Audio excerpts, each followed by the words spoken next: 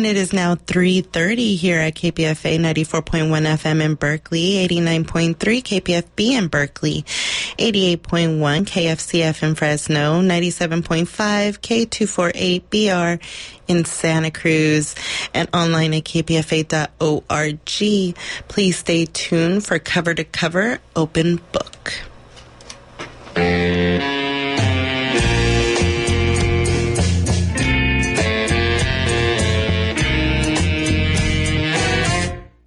This is Nina Serrano for Cover to Cover Open Book, the Poet to Poet series.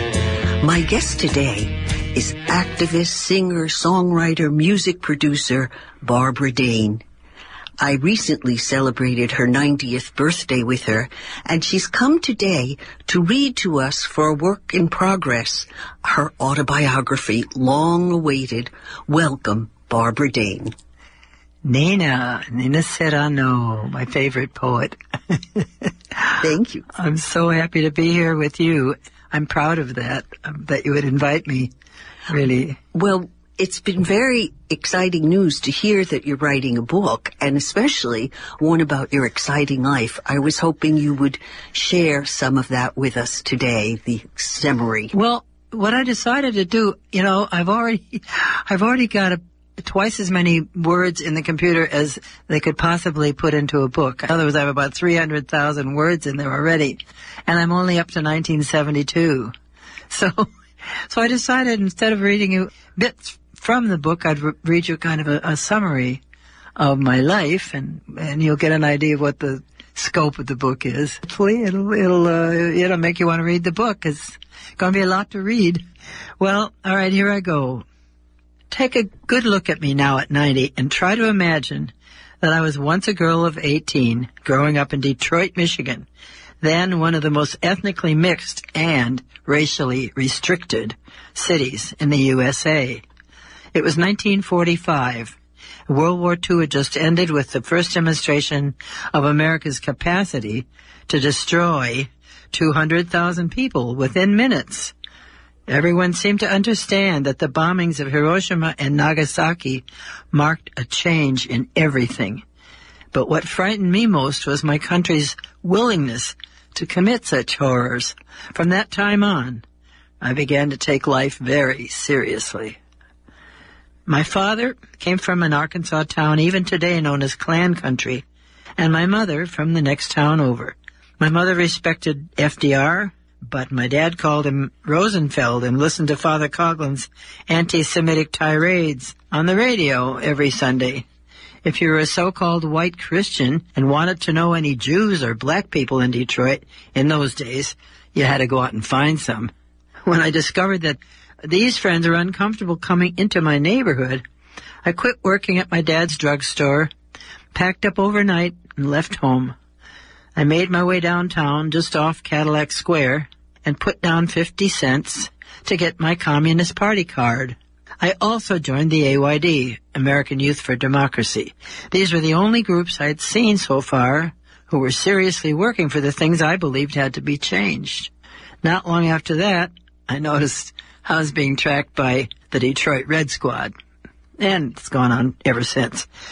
A racially mixed dozen of us formed a test group to challenge the discriminatory policies of the cafe at the Barlam Hotel on the edge of Cadillac Square, where the major union rallies of the 40s were often held. True to form, the hotel owner threw us out, personally kicking at us as we fled down his marble staircase. But we were back in force next Saturday, picketing outside with dozens of others from unions and community groups who also wanted to see Michigan's Equal Accommodations Act enforced. We kept it up for several weeks, and that was where I began to see what I could do with my voice, a strong one that I could pitch out over the crowd to help them march together and keep up their spirit. Why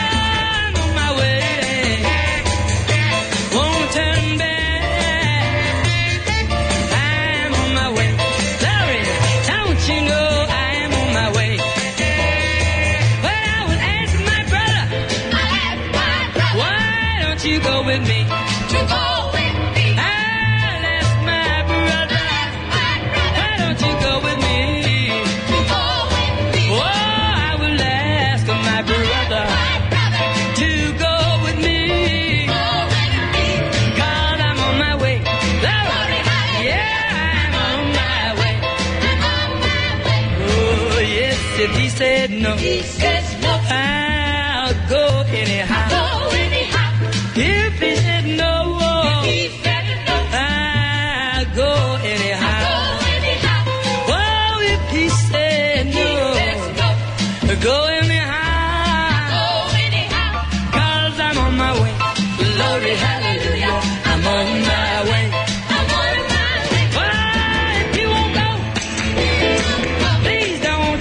hinder me. If you won't go, please don't you hinder me. If you won't go, don't hinder me. 'Cause I'm on my way, Lord. Yeah, I'm on my way. I am on my way. Oh, and I won't turn back. I'm on my way. Yeah, I won't turn back. I'm on my way. Won't turn back. Oh, I'm on my way. Glory.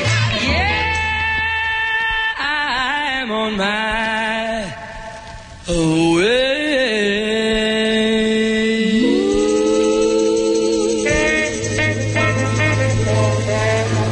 So I'd been working on my love of singing for years now, training with a voice teacher when I could. I loved to sit in with amateur jazz combos, even won the Miss Dollface contest at the big movie palace downtown. But someone to watch over me wasn't my idea of a plan for life either. But now I had found a purpose. I saw that songs could actually move people, could become useful tools in uniting people in that mighty effort we were all going to have to make if we hoped to change the world. About that time, Pete Seeger came to town.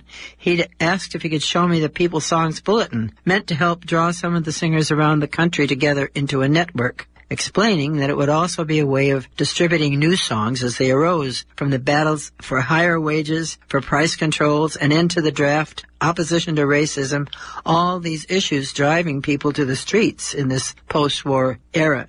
He'd, by the way, had just gotten out of the Army, so he was all fired up with this. I was eager to be part of all this, and my party club actually chipped in to buy me a guitar, along with a book that showed where to put your fingers on small black dots to achieve a chord.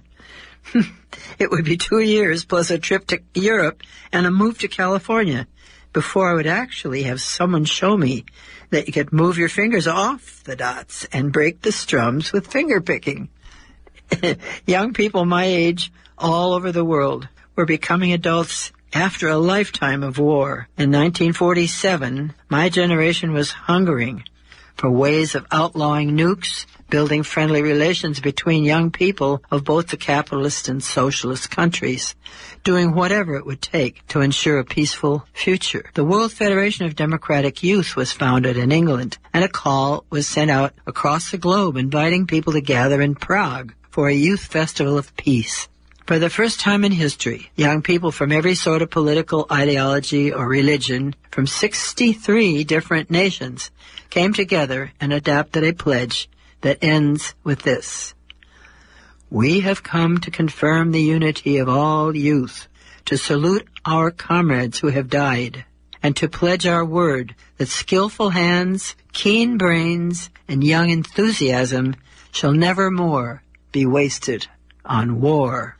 Well, the U.S. State Department had at first offered to help with transporting the hundreds of American kids who were signing up to go, including some of the top modern dancers in New York, several of Juilliard's star students, and a full professional production of Arthur Miller's hit anti-war play, All My Sons. Even Eleanor Roosevelt began promoting the idea. Just about then, the Cold War operators began to dominate U.S. politics, and all support was withdrawn. Finally, only 200 were able to make it, scraping up the means to do it from our families and friends. And I was one of those crazies determined to go. Oh yeah, I knew there were a few FBI plants among us, but I didn't care. This was the opportunity of a lifetime. Meet my counterparts and confirm my belief that a better world would be possible. Coming back to Detroit with my head full of songs and a tangle of languages and memories of dancing in the streets of Prague until daybreak, I realized it was time for some planning. My hometown had become so jammed with newly formed post-war families that it was impossible to find a place to live. I was married by now, and Rolf's parents in L.A. insisted we would have no problem if we moved west. There I immediately contacted the People Songs group, which included Malvina Reynolds, a school teacher who had written some songs out of her reality. Like, love is something if you give it away, give it away, give it away. Oh, love, something if you give it away, you end up having more. Yeah, we found a home in L.A. all right, but no jobs at all. My mom had just moved to San Francisco and offered us a port in the storm, so we headed north. By now I had a baby boy and was starting to think about how to keep singing and somehow make a living too. I went to work in the City of Paris department store, but took any chance to enter the various contests that came up in that pre-American Idol era, hoping to make some sort of connection for paid singing. I kept winning them, but maybe because it was rare to find a girl who could sing and play the guitar at the same time. It's simplistic as my guitar playing was, but nothing paid until I won Miss U.S. Television. To get into the running, you had to walk across the stage in a strapless bathing suit and high heels before you could put on a dress and sing your song. I swallowed my pride, but I won the prize, a 16-week TV series on KGO, which I called Folksville USA, since it was the first folk song program anywhere on TV. I took home a helpful $16 a week. Bit by bit, I became known around town, at first as a super purist folk singer, only deviating from those old obscure songs to lead the rabble-rousers I had brought from Detroit. I was no longer in the Communist Party, through no plan of my own, but they called me regularly anyway, sing at benefits and rallies. About then a few venues we called coffee houses opened, which drew other folk singers to the area, but San Francisco was also enjoying a huge love affair with traditional jazz at the time, and by luck I was invited to sing with Bob Mielke's Bearcats, where I discovered something wonderful. That kind of band proved to be the perfect demonstration of how a democracy should work.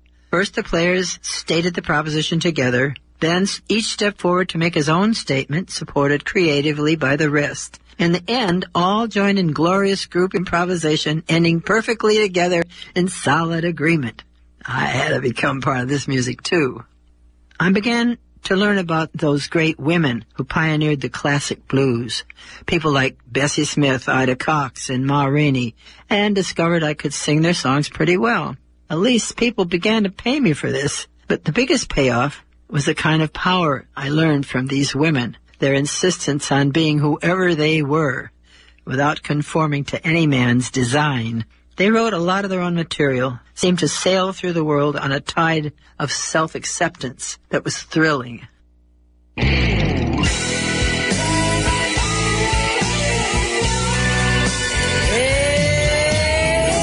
good morning, blues. Blues, blues, how do you do?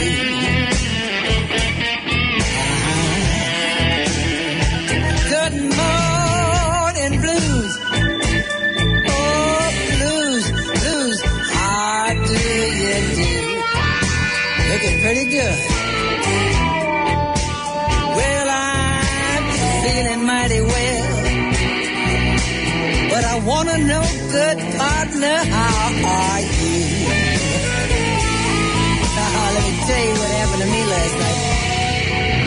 I laid down last night and I was rolling from side to side. Oh, I laid down last night. I was rolling from side to side. Do you know what? Sick, honey, I was just dissatisfied. You know what I'm talking about. Well, I roll and I tumble and I cry the whole night long.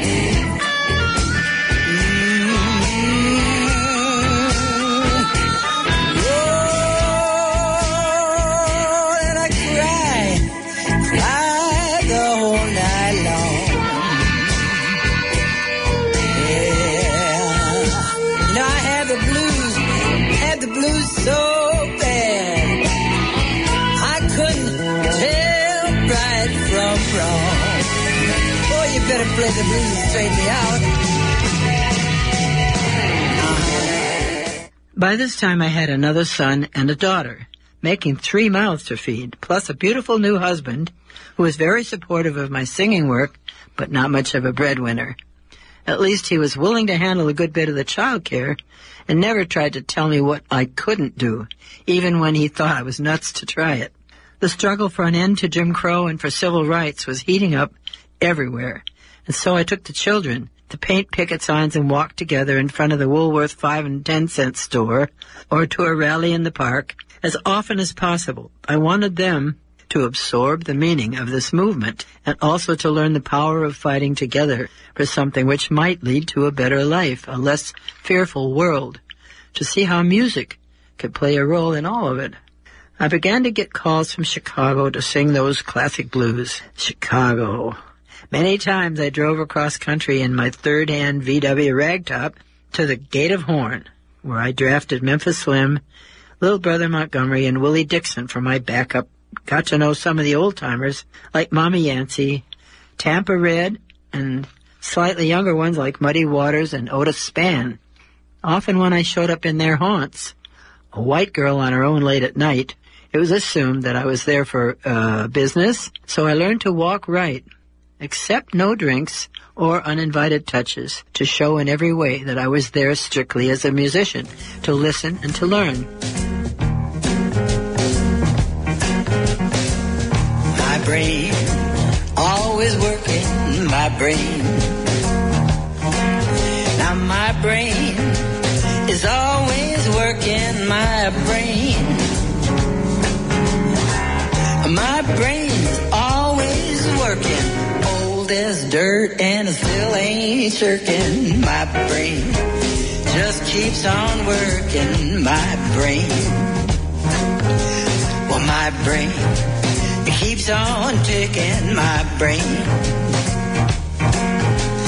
My brain, it keeps on ticking, my brain. My brain, it keeps on ticking, as long as I'm alive and kicking. It's my brain, keep on ticking, my brain. Oh, but my brain sometimes get lazy, my brain. My brain sometimes get lazy, my brain. My brain sometimes get lazy, then some hypocrite drive me crazy. It's my brain, my brain. But now my brain can't stand no liars, my brain. I said my brain can't stand no liars, my brain. My brain can't stand no liars, right and wrong are not for hire. My brain can't stand no liars, my brain. But my brain is sure getting pounded, my brain. My brain sure is getting pounded, my brain. Now my brain is getting pounded. Some of these days I'm just plain dumbfounded, and my brain keeps on getting pounded, my brain. Some black folks objected that I was pushing some old tired music from the what they call the handkerchief head days, or thought I might be trying to steal something. But most were welcoming and seemed proud to know that someone born outside their culture thought enough of it to become so deeply involved. Pops Foster, the great bassist, said he could see how I respected the history and the sources, and told me to never stop singing the blues. Little Brother Montgomery even took the trouble to tape a lot of songs that he'd actually played with Bessie Smith so that I could learn them. Well, the fact is that simply being in the spotlight can take a lot of energy by itself. In the shadow, there's more space to think about other things. In the shadow, there can be more room to maneuver. By now, I had moved to New York to be with Irwin Silber, a founder of Sing Out magazine, who became my loving partner for the next 43 years. One of the first things we did together was to organize the Sing-In for Peace at Carnegie Hall. In 1965, the earliest large-scale cultural protest against the Vietnam War. In just over a month, we gathered 60 singers and poets who came to New York on their own dime, knowing they would only do one song each. But the great Fannie Lou Hamer sang, as did Bernice Regan with the Freedom Singers, and SNCC leader Bob Moses was right there in the audience. In spite of a newspaper strike, we managed to pack Carnegie Hall twice that night. About 7,000 tickets were sold, ending with a candlelight march down to the village as dawn was breaking. Well, my time is about to run out, Nina, so I'll just mention a few highlights of the next 50 years. Okay. Ready? I'm ready. Oh. During those Vietnam War days, I sang at every single Washington rally and many more around the country. Irwin and I collected and published the Vietnam Songbook, starting with the pacifist songs through GI resistance songs, ending with the fighting song of the Vietnamese National Liberation Front. When a let-up in the bombing permitted, we traveled to Vietnam, where I gave a concert along with Pham Thuyen, the man who wrote Play Your Guitars in Washington, American Friends. I sang in Rome and Florence for the Festa dell'Unità, and in many small towns for the movement to preserve Italian working-class culture. While Franco was still alive, I made a clandestine tour in Spain, organized by the Workers' Commissions, a network that came out of the Spanish Civil War. I became the first singer to defy the U.S.-Cuba travel ban, making a month-long tour of the country, after which I placed my 14-year-old son, Pablo Menendez, in Havana's Music and Art School with a scholarship from Fidel himself. Irwin Silver and I founded Paradon Records on a shoestring, producing 50 albums, all based on the liberation movements of the 70s, later donating the label to the Folkways Smithsonian Catalog. And by the way, you can go there to their website and sample all of that 50 records and all those incredible songs and speeches. I disappeared into the anti-war GI movement for close to 5 years, taking me to Japan, Okinawa, the Philippines, England, and all over the USA. Pablo often traveled with me. With his musical skills and his anti-war commitment, we made a great team. Looking back over 90 years of raising my voice, raising my children, raising some eyebrows, and raising hell wherever possible, the wisdom I draw is that when the times call for action, as they do today more than ever, the best way to survive is to jump right in. You can't run, you can't hide, so you may as well be a player. No resources? Reach out, they're there. You're not the only one to see the needs as well as the danger of doing nothing. The only safety is in numbers. Do not attempt to go it alone. Remember, the kindest, dearest people you'll ever meet are in this together. Banish all words like guilt, fear, shame, and blame.